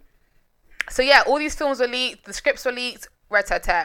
But on that day, a Reddit post, shout out to Reddit, because everything that goes down on fucking Reddit. Yeah, it does. Appeared stating that Sony Pictures had been hacked, and there was a group that were claiming that they were the ones that were responsible. They were the perpetrators, and they identified themselves as the Guardians of Peace, which are also known as the Lazarus Group. And they are a cybercrime group with an unknown amount of members that belong to this particular group. And they were alleged to have close ties with the what? None other than the North Korean government. Oh, no. It's so let's get into North Korea. Don't cry, don't beg. Hey, let's get into North Do you remember Korea. that meme? Don't cry, don't beg. The Nigerian man on Cheetahs. What is all this, Jackie? It's all over. Don't cry, don't beg. Excuse me, sir. I gotta go. God, I love me some Cheetahs. What an episode. What a series. It's just like, my friends told me not to get with a Nigerian. I was a Nigerian and you cheat on me. Sorry. That's our own. So of course at this point when they're seeing, what's happening within their company, they're seeing these crazy posts on Reddit. Mm-hmm. They're getting their teams together. Mm-hmm. And they're attempting, with all their might to kind of retrieve this confidential information and shut this whole thing down. So they partner with a cybersecurity firm by the name of Trellix, which was known as that in 2014. Sorry, no, which is known as that now, but in 2014 it was known as Firefly. And of course they got a team up with none other than the FBI. Mm-hmm. And they start all investigating the situation. So while they're investigating this, the leak of confidential information is continuing. So they don't just come in on the Friday or the Monday and just be like, hey, we're leaking this information, peace out. Mm-hmm. They're like, fuck you. We're leaking this every motherfucking day. Every day. So those poor employees, that's not fair. Oh man, it's not cool, man. So confidential information continues to come out, and then it comes to November 28th, 4 days after the first leak. And a tech website by the name of Recode, which is now under the name of Vox. So it's by Vox, but it's also called Recode. And it reports the speculation around the case and perpetrators behind the attack. And they say that they think whoever's doing this... Mm-hmm. Is in the building. No. Oh. Is from North Korea. And they're linked to North Korea. Right. And they state that the reason that they have received this information from sources that the hackers... are working... Sorry, hold on. So they state that they've received this information from sources that claim that the hackers are working on behalf of the North Korean government and have started leaking information earlier that week. Mm. So now let me tell you how this links into our earlier discussions and what I think is hilarious about this. Because when I was doing my research yesterday and I was struggling to find a cybercrime, you sent me a crazy video online with our guy James Franco. God, I hope those allegations aren't true, because if not, he's a piece of shit. With James Franco and Nicki Minaj, and it was from a particular film. Let's hold that there. So they say that the motivation behind this attack was due to the concerns raised by the government earlier on that June of 2014, right, where the North Korean Central News Agency reported that the government that they serve, obviously North Korea, was super unhappy about one of Sony's upcoming films, and that film went by the name of The Interview. And is that the film? And so yes, so to link back to what I was talking about with James Franco and Nicki Minaj, the clip that you happened to send me last night while I was doing my research happened to be from that particular film, The Interview. So the film is called The Interview. It is called The Interview. And it's so crazy is like when I was researching, I was like, should I do this story? And then I saw your DM and I was like, this is a sign. I've got to fucking do this story. It was so, like, when I sent you the DM, I was like, what the fuck is going on? Because like, I don't know James Franco to be funny. It's really a shame that he's a dickhead. Oh, God. I was watching it yesterday and I felt bad because I was dying. Like, he was really making me laugh. Like, he was like, do you have toast with your butter? Because he really wanted her butt. I mean, you know what? In all honesty... so sad, man. I stand with the victims. Yes. If they're saying what they're saying, always. then we always have to stand with the victims. Always. I'm just incredibly... disappointed because I'm so sad. Yeah, he was an amazing talent and amazing actor, but again, we always stand with the victims. There's always a reason why they're saying these things, and we have to believe that. So I don't want to give him too much credit or too much exposure in this particular story, but we have to mention him. So yeah. So they weren't happy about the upcoming film, The Interview, and that was due to safety concerns concerning their government and the entire country. And the Korean Central News Agency, is also known as the KCNA, reported that if the film is to be released, then that would evoke merciless retaliation. Damn. And that was in June of that year. And so now we're fast forward to November. So let's pause there. I'm going to get into the fact of The Interview itself. I poured too much gin in there, didn't I? Yeah, you did, man. Sorry. So we're going to get into The Interview itself, the film, The Interview, and the premise behind the film that has North Korea absolutely shooketh at this point. So let's get into it. So in the late 2000s, our guy, Seth Rogen, if you know about Seth Rogen, Bullet. I love Seth Rogen. He's the weed smoker. Yeah, he's such a stoner as well. I love him. I love him, mate. I like, if I smoke with Seth Rogen before I die, I'd be a happy lass. And Snoop Dogg, of course, and Wiz Khalifa, and Cheech and Chong. I'm missing someone. Anyway, I mean, if I had expensive lobster and I laid with Drake before I died, I'd be okay too. Okay, so in the late 2000s.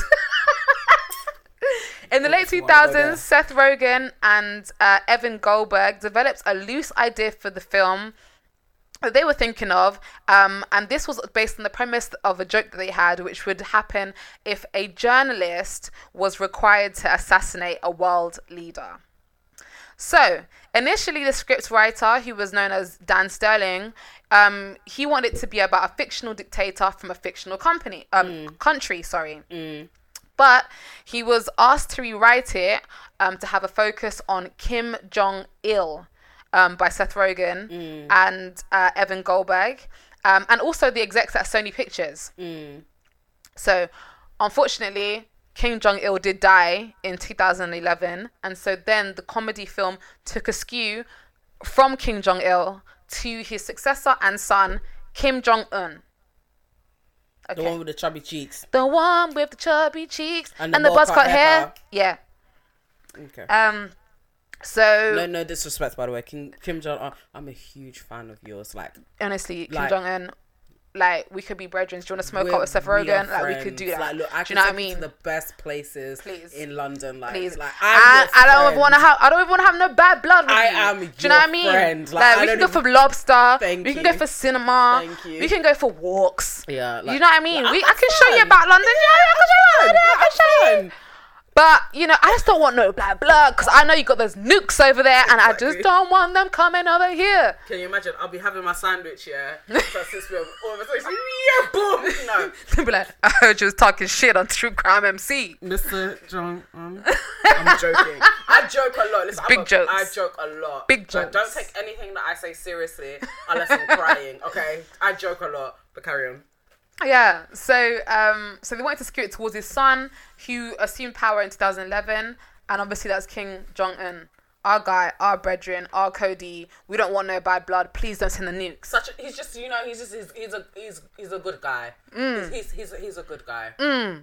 We're going to move on from that swiftly. So they plan to release the film in October of 2014 with Seth Rogen and, of course, James Franco as the leads, which you now know because you watched the video clip yesterday of Nicki Minaj in it. So let's flash back to June 2014. So, of course, due to the statement made by the Korean Central News Agency, Sony started to re-edit the film because they're like, fuck, I'm even trying to hear what Kim Jong-un has to say. Do you know what I mean? Like, it's not a big of a deal. It's a film. Let's edit this shit.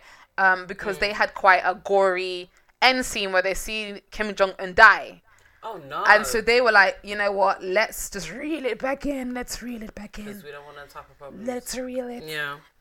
And they started to edit the end part just to make sure that it was more acceptable for the North Korean government.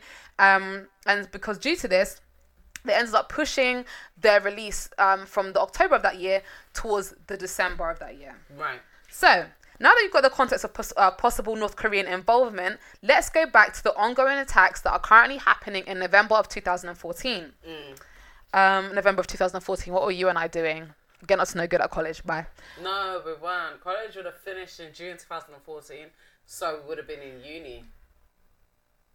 And also getting up to no good. Goodbye. Yeah, so, following the speculation, the hackers continued to release information into the first week of December. So, flash forward to December 6th, the North Korean government released a statement denying that they were involved in the hack. But they did support whoever was orchestrating it and also held it as a righteous deed, quote unquote. So, information continued to be leaked to the public. It detailed emails between execs and Seth Rogen. It also discussed editing the gory scenes around the dictator's death out of the movie. And it comes to December 8th, and the group themselves, they then decide, you know what, nothing's happening. We're continuously threatening these people to no avail. So they go to Sony and they start bringing up the holy grail of shit that you don't mention. And they start bringing up 9/11. Oh no. So of course these emails now, Drew, they do not play about 9/11. If you want to get the US's attention, mention 9/11 because they do not play. Yeah. And rightly so. Rightly so. Right. So this drew the attention of the US security agencies. They were like, you're gonna be mentioning 9/11. Okay, let's get into it. So of course this is super concerning because the statement that was released by the news agency, they also were super concerned about their safety, but they also said that North Korea actually raised concerns with the UN when this film was first kind of announced, because they were like, what the hell is going to happen when, you know, people see our dictator die on screen? Right. And so they said to the UN to allow the production, quote, to allow the production and distribution of such a film on the assassination of an incumbent head of a sovereign state should be regarded as the most undisguised sponsoring of terrorism as well as an act of war. So at this point, North Korea are seeing this as an act of terrorism. So they're coming back and be like, okay, you want to do terrorism on us? Let's bring up you lot's terrorism. 9/11, bitch. What the fuck? Yeah. So they're not fucking around at this point. Yeah, allegedly. When did North Korea ever allegedly fuck about? I'm not saying that you don't fuck around Kim Jong-un, but also let's just get dinner sometime. I don't want to be your enemy. I just know that you're a very serious guy and you're very about your work. So, Mr. Kim Jong-un, like, we just know that you're about your business, and we love a businessman. We love a businessman. Let's leave it at that. Please don't attack us. Please, I beg. We're really on our knees. I'm not gonna lie, North Korea's scary, you know. Listen, for a London babe, I'm really begging it. This is the third time I begged it with this man, you know. You better leave me alone. As a London girl, I've begged it 3 times. Nah, please. Carry on. Listen, if you want to go to the softball, we've got that soft play thing. In it, you can get alcoholic slushies. You can go and be a kid for the day in the adult soft play. We can go down slides. We can climb ropes. We can do anything that you want to do. Just, I beg you, keep the nuclear weapons at home. Bitch, I'm taking him to Gravity. Let's go to Gravity. Let's do some go-karting. Let's do a whole bunch of stuff. Do you get it? At least, you know, when he goes back to North Korea, he could be like, you know, those bitches is cool. I had fun with that duo. I had fun with True Crime MC. Everyone else, sorry.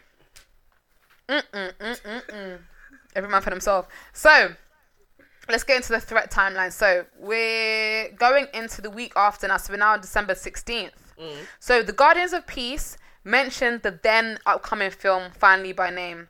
And they threatened to take terrorist actions against the premiere at the Sunshine Cinema, which would be 2 days later on the 18th, and that would be taking place in New York City.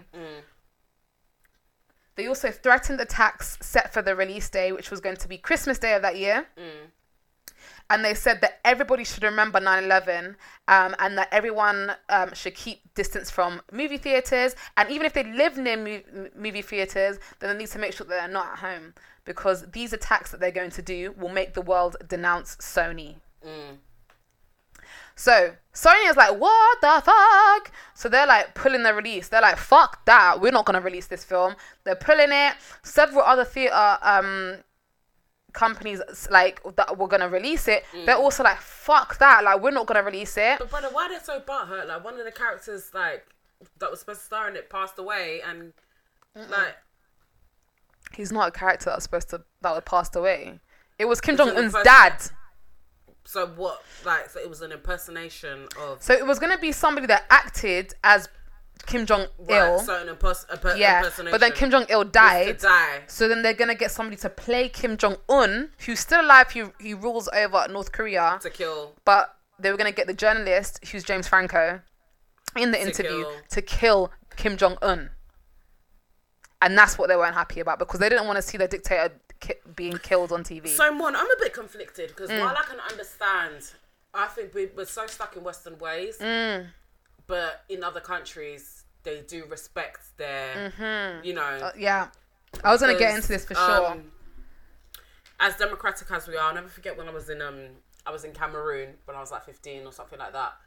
And I was like asking my uncle and stuff like that, well, what do you think about the president? And this, that, third. And like, his response was very like blunt. It was incredibly blunt.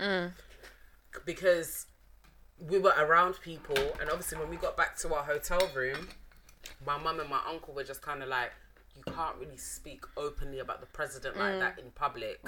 So, you know, like, I'm not condoning all of this dokes thing and stuff like that.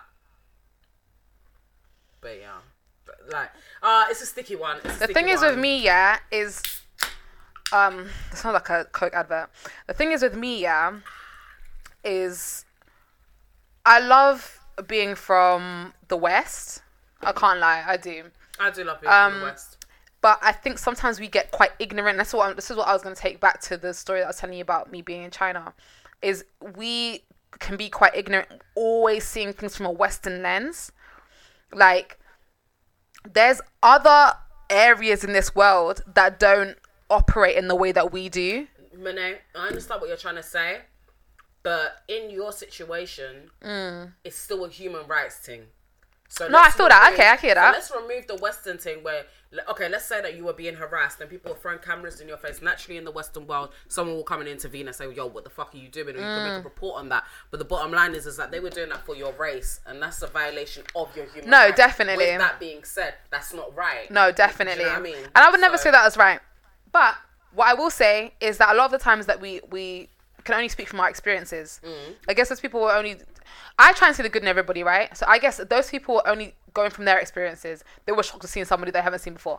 I wouldn't say I agree with it, but that's what happened. Now, we as a Western society are going to be talking about North Korea and their president and their dictator and them getting assassinated in a very, very... It is gory death. That's why I in a film. That part. That's a bit fucked up. It is disrespectful. And North Korea have every single right to be like, hold up. Exactly. Because if somebody, let's say for example, let's say Japan tomorrow, they make a film and I don't know, they put Queen Elizabeth II up in there, and they see all sorts of things happen to her. I'm telling you right now, the UK public would not let you hear the end of it. Don't 100%. Fuck with our royals. They don't even run with their own royal. They don't even run with Harry with his black wife. You think they're gonna mess around with any other country chatting shit about their queen? So with that I can understand, which is why, you know, when you're talking about it, I'm like, I'm not condoning all of this doxing and all of these threats because these poor employees are being like wrapped into all of this. But again, I can understand like with other countries, how other countries treat Westerners.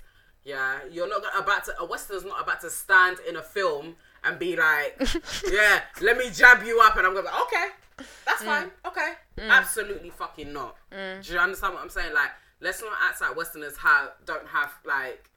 let's not act like people don't feel a type of way about Westerners. Yeah. So again, I can understand the frustration. Yeah. So yeah, carry on. Sorry. Definitely, shit's crazy. It is.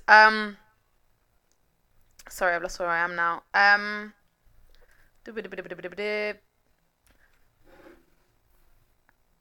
Yes, man. I want to free him, man. I wanna do the can be his man.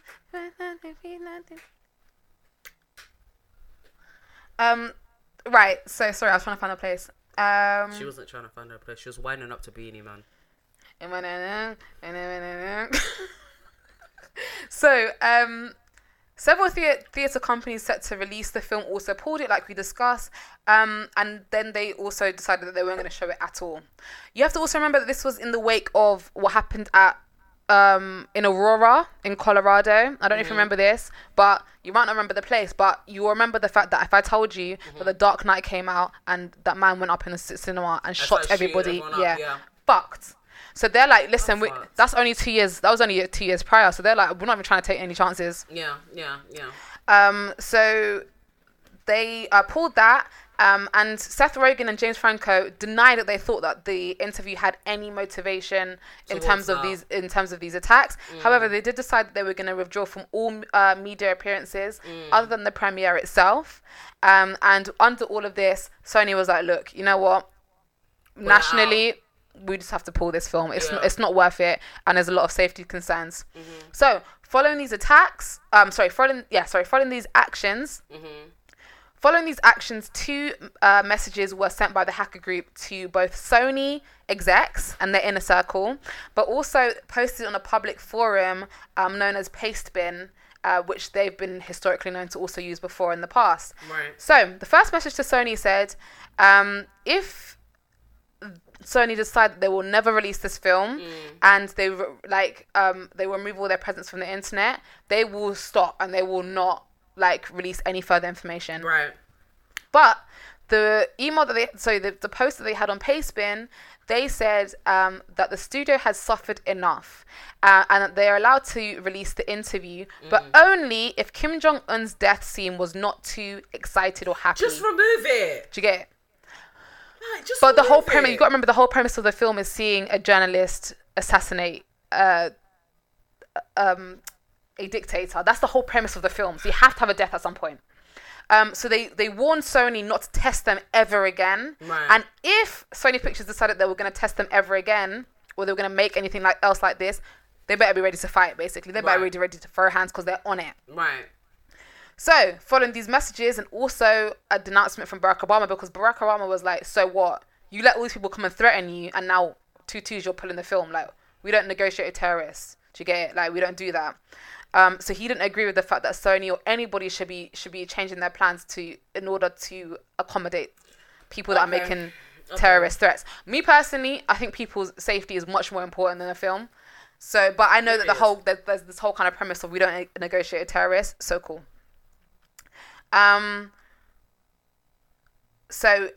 Because of these kind of comments made by the president and also the fact that they were now allowed to release this film, Sony did opt to release their film, and that was on December 23rd.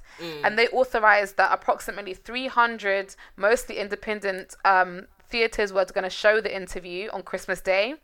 But the previous chains that decided that they were going to pull out, they remained they didn't want to get back involved. They were like, cool, we've already pulled out. We're not going to be showing this film still. Good. But the ones that did decide that they were going to show it, the FBI got involved with them. They kind of explained to them and trained them as to how to react to these type of security breaches and threats of terrorism within theaters. But they also noted that there was no actionable intelligence in terms of threats that were either prior or upcoming. No. So they released the interview, and it was also released on Google Play, on Xbox, on YouTube, and other platforms on Christmas Eve of that year. But there was no incidents that was said to have been affected by threats from the release. And also, what was cool about that was that the unorthodox release of the film led to it being considered a success, because this is 2014, and even though nowadays we're used to a lot of movies and films being released on like Amazon Prime or Netflix, this was still quite early to do that. So it was quite a different way of doing things and releasing a film. So that was kind of cool for them in terms of getting clout for their film and reviews and stuff. So on December 27th, after it's been released and whatnot, the North Korean National Defense Commission, they released a statement, and they blame Barack Obama for being the chief culprit who forced Sony Pictures to now release this film, despite the fact that this particular apparent terrorist group from North Korea said that it was fine to do so. So let's think about how much North Korea could have actually been involved in this. So, ahead of the release on the 19th of December, the FBI formally stated that they had connected the North Korean government to the cyber attacks. They stated they had a plethora of evidence, which was the use of similar malicious hacking tools and techniques previously employed by North Korean hackers, including North Korea's Cyberware Agency Bureau 121. Which they also used on South Korean targets in the past. They also used North Korean developed malware that was able to compromise computer networks and wipe data. They also used IP addresses seen in previous attacks on the US by North Korea, which was based out of China.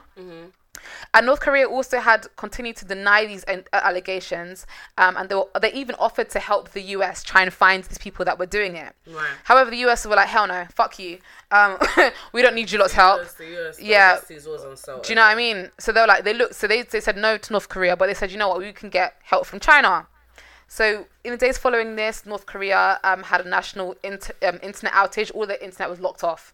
And they believe that was done by the US in retaliation for what they've done in their home country with Sony Pictures.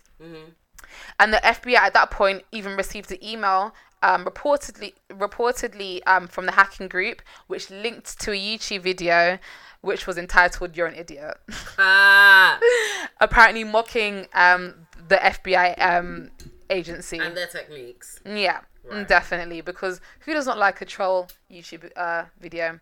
So, however, despite all of this evidence that the FBI seems to have, some journalists and cybersecurity experts did not believe that North Korea were actually involved.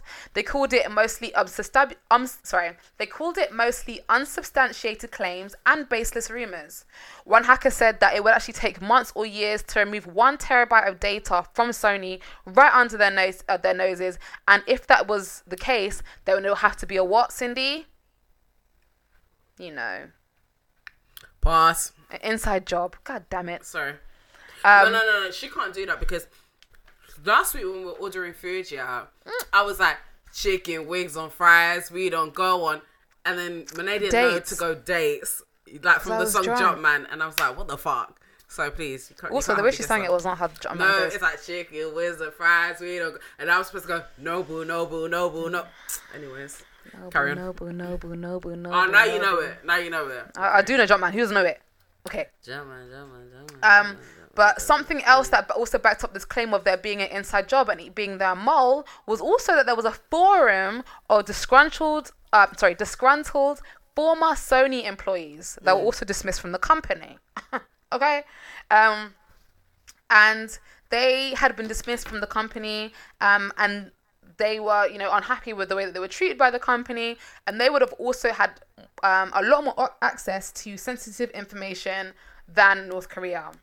Damn. However, nonetheless, in 2018, 4 years later after the attack, the US government brought charges against North Korea and against a particular individual called Park Jin-hyuk. Okay. And he is actually allegedly part of the Guardians of Peace, also known as the Lazarus Movement.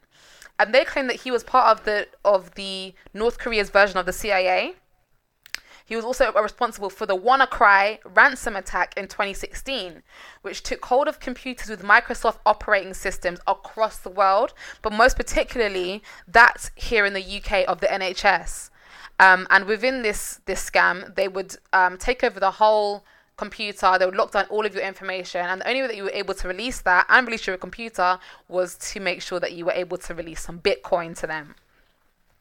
Damn. So he's actually currently on the FBI's most wanted list, and North Korea actually denies that he exists altogether. They say that he apparently doesn't even exist. But there's actually pictures of him online, but they say that he does not exist. Right. And that is the story of the cyber attack on Sony Pictures, allegedly by North Korea, involving the film The Interview with James Franco and Seth Rogen, which kind of links back, and Nicki Minaj and a whole lot of other celebrities, which kind of links back to what we discussed last week, which was 127 hours, and that is cyber attack on Sony Pictures. Thank you for telling that story. Do you know what's really funny? There's one scene, where Nicki Minaj was like, I don't want you talking about my ass. Like, how would you feel if I was talking about your dick? And, like, there's so many, like, facial expressions that James Franco does. And he's like, you crossed the line. Talk about my dick. That film, I really did. Have you seen The Interview, actually? I haven't. You need to watch it. I sent it to you and I said, Monet, what the fuck is this? Oh, so do you think it was a real thing? Yeah, I was so confused. That's because when you sent it to me last night and I saw it, I was like, this is a fucking sign. Because I was going to do this case and I was like, oh, maybe I shouldn't do it. Yeah. It was kind of a bait case. But when I saw you send it, I was like, okay, no, this is a sign. But before I go, I did want to get into some of the tea that was leaked by the emails. Go for it. Because I know there's always some fucking tea. There's some dick pics in it. And you remember I mentioned another film that we haven't covered yet. So let's get into it. So through these emails that were released to the public in November 2014, we have co-chairman of Sony, Amy Pascal, and film producer Scott Rudin, and they had a series of emails leaked concerning the following. Rudin, within an email, referred to Angelina Jolie as a minimally... Sorry, I love Angelina Jolie. A minimally talented, spoiled brat. Because she wanted David Fincher to direct her film, or upcoming film at the time, which was Cleopatra, which he said was potentially... She Cleopatra, but go on. Yeah, trust me. Which he said would potentially interfere with Fincher's schedule. Additionally, that wasn't so bad, but let me go into how fuckeries these lot were going into. Amy Pascal, co-chairman of Sony Pictures Entertainment, one of the biggest companies in the fucking world. Right. Was due to meet with none other than President Barack Obama in 2014 in the near future, and had this to say in emails. Her and Rudin discussed the fact that they should mention films about African Americans and their experience when meeting the president. And these films should include the following. Actually, Cindy, you guess what they said that they should. I don't want to guess, but I know that you're gonna tell me, and I'm gonna while out. So go on, just go with it. So they said that they should include the following when discussing films with the president. One of my favorites, Django Unchained. The Butler, with none other than the legendary Forrest Whitaker, who plays amazingly. He plays an amazing character in American Dad. The Butler, yeah. And The Butler. None other. I told you I'd bring this shit full circle. 12 Years a Slave. 3 films that are based on slavery, the post-Civil War experience, and segregation and the Jim Crow era were to be mentioned by Sony Pictures executives to the first black president of these United States. Taking the fucking piss. So, of course, we got the standard yawn, standard apology. Oh, I'm so sorry. It didn't mean for it to come out like that. And, of course, she had to resign. So, she didn't go down too well. But she has to get the fuck up out of there. You ain't going to be talking about my president like that. It's not even about the whole presidency thing. Like, Listen. I'm going to say this. You know when you see non-black women, and they have the long nails and the long weave, or you see femme white gay men and they gain a black scent, or you see non-black men that glorify hood shit, and the overuse of the N-word. The black culture is fun. There's so much in it, and do you know what it is with the black culture? Yes, you can trace it back to Africa, but it's not all Africa. We expanded, baby. They threw us in America, and we got lit in America. They threw us in the Caribbean, and we got lit in the Caribbean. Do you understand what I'm saying? So God, don't get me started, because I want to start getting to that about that space the other day. That really pissed me off. Do you know what I mean? Like, because to me, it really irritates me, because the black culture there's so much money in black culture. Hence why there's a fucking Turtle Bay. There's so much things that you can talk about in black culture, but it's always reduced to slave shit. It's always reduced to that, and there's so much more to us. Yeah, definitely. If black culture is just reduced to slave shit, why is it that there's an attraction to black men then? Or if it's just like, if we're nothing that's a bit of a harder one in terms of. No, but I don't want to get into all the nitty gritty of slavery and the attraction to black men and bucks and all that type of stuff. But when I see stuff like that, and they're like, the first black president, and you want to talk about slavery, so they were supposed to have an exchange with Barack Obama and say, remember when slavery happened? First of all, he's a biracial man. Let's start there. And secondly, are we supposed to sit there and be like, remember when my grandmammy told me in Atlanta that she was chained up? Are you fucking dumb? Like, that's...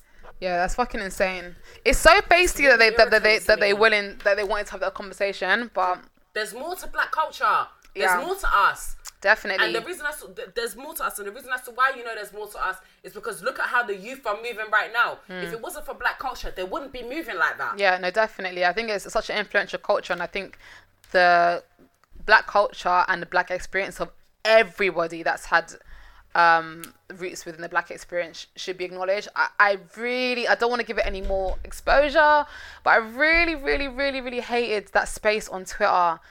I don't know if it was last week or the week before, when they were discussing the fact of like the real African Americans against the Africans and the rest of the diaspora. And it really fucking jarred me, because it's just like, we should not be like battling within ourselves. Like, it's like, this thing is so much bigger than us, and like having these real African Americans or real descendants of black people and all this crazy shit was just, oh my God, it ground my gears to like such a point. I just can't. I don't listen to stuff like that. And the reason as to why I don't listen to stuff like that, is because what you need to understand is, Monet, you could be from LA and I could be from London. We get stopped by the Fed right now. They're not going to be like, oh, it's okay, you're an African American, it's fine, it's true, you can go. But you, that's from the UK, I'm gonna stop and search you. Absolutely not. No. We're two of us are black, and one thing that I want our American brothers and sisters to do is to stop doing the pity party, because the bottom line is that in Africa we were robbed of our brothers and sisters too. Do you understand what I'm saying? In like, when someone dies in America, we all mourn for that shit. The diaspora is always affected, and it isn't just like one experience. It's an experience for all of us. Do you know what I mean? We're all one. So be happy that we expanded like that. Like, be happy that we're all over, and we need to stand as one. Because there's a white woman that's trending right now on Twitter, because apparently her grandmother is allegedly black with black siblings. Oh yeah, I saw. She's white passing. Is white as fuck. So I don't understand why a lot of black Americans will sit there and question our blackness when Quabs that's in here can identify his Ghanaian roots. You've done a DNA. You can identify your roots that trace back to where you are. I can identify my roots, but apparently all three of us are not black enough. But a white woman that alleged that she had black siblings is more whiter than us. C'est fini. On laisse tranquille. You've been more blacker than us. Thank you for telling the story. But les Américains sont trop perdus. Like, avec les choses là, je peux pas. Like, je peux plus. I don't speak French. You understand what she's saying? Non, je suis fini. He's just doing gun fingers. But let me just wrap this up. So, within the rest of the emails, there's also leaks that executive Charles Sipkins at the time was also responsible for following senior executives of the company that would order them to go on Wikipedia and edit Wikipedia articles about senior execs at Sony Pictures.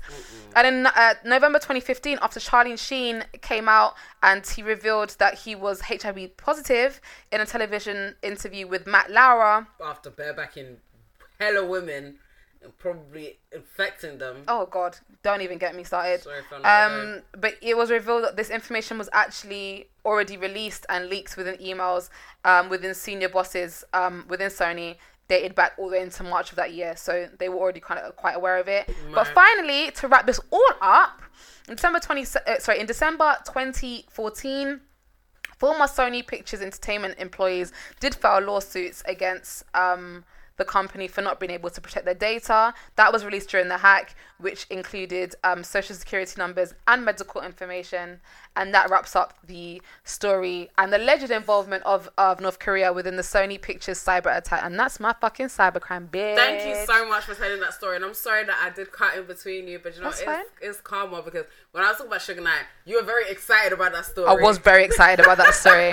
I'm going to go home and research Sugar Knight and all of his fucking escapades, because I only know what I see from him in terms of Straight Outta Compton, the Tupac film, Notorious B.I.G., all of that type of stuff. So I'm definitely going to read into him a lot more, but you told it beautifully, and I'm definitely intrigued. Thank you so much, because I didn't even know that Sony had a scandal like this. And how ironic is it that I sent her the clip about the interview, and she's like, I'm doing the interview. Yes! I didn't want to tell you yesterday when I saw it, because I was just like, oh my god, this is a sign. But I mean, listen, we're already way over time, podcast. Let's let him go home. But let's do our spinny spin. Do you know what's funny? You know what Quabs is moving like? You know when when you go to a family party, and then your mum, is talking to bare of the aunts and uncles, and the child is tired. Quabs is the child. Quabs gonna go home. Oh bless. Oh bless him. Quabs, listen, we won't keep you too long, no, darling. We won't. Sorry. Quabs, why didn't you drink with us today? I'm really sad about that. He just didn't want gin. Oh yeah, okay. So what drink do you drink? Ciroc now. Nah, but that's usually just JD, Henny, anything brown. basically. Brown. Where's my spinny spin gone? Shit, I fucked it. She's looking for the spinny. Hold on 1 second. Randomizer. Okay, I've got it. Here we go. Okay. Heads. What do you mean heads? We haven't got a coin. All right, so I'm going to spin it first. Click to spin. Spinny. Keep spinning, spinny. We're really going to do all of this. I don't know. Oh, raw. Oh. What did you get? I got murder. I knew you were going to get murder. Spin for me, please. Do you want to spin it yourself? Nah, spin it for me. Okay. Spinny. Spinny.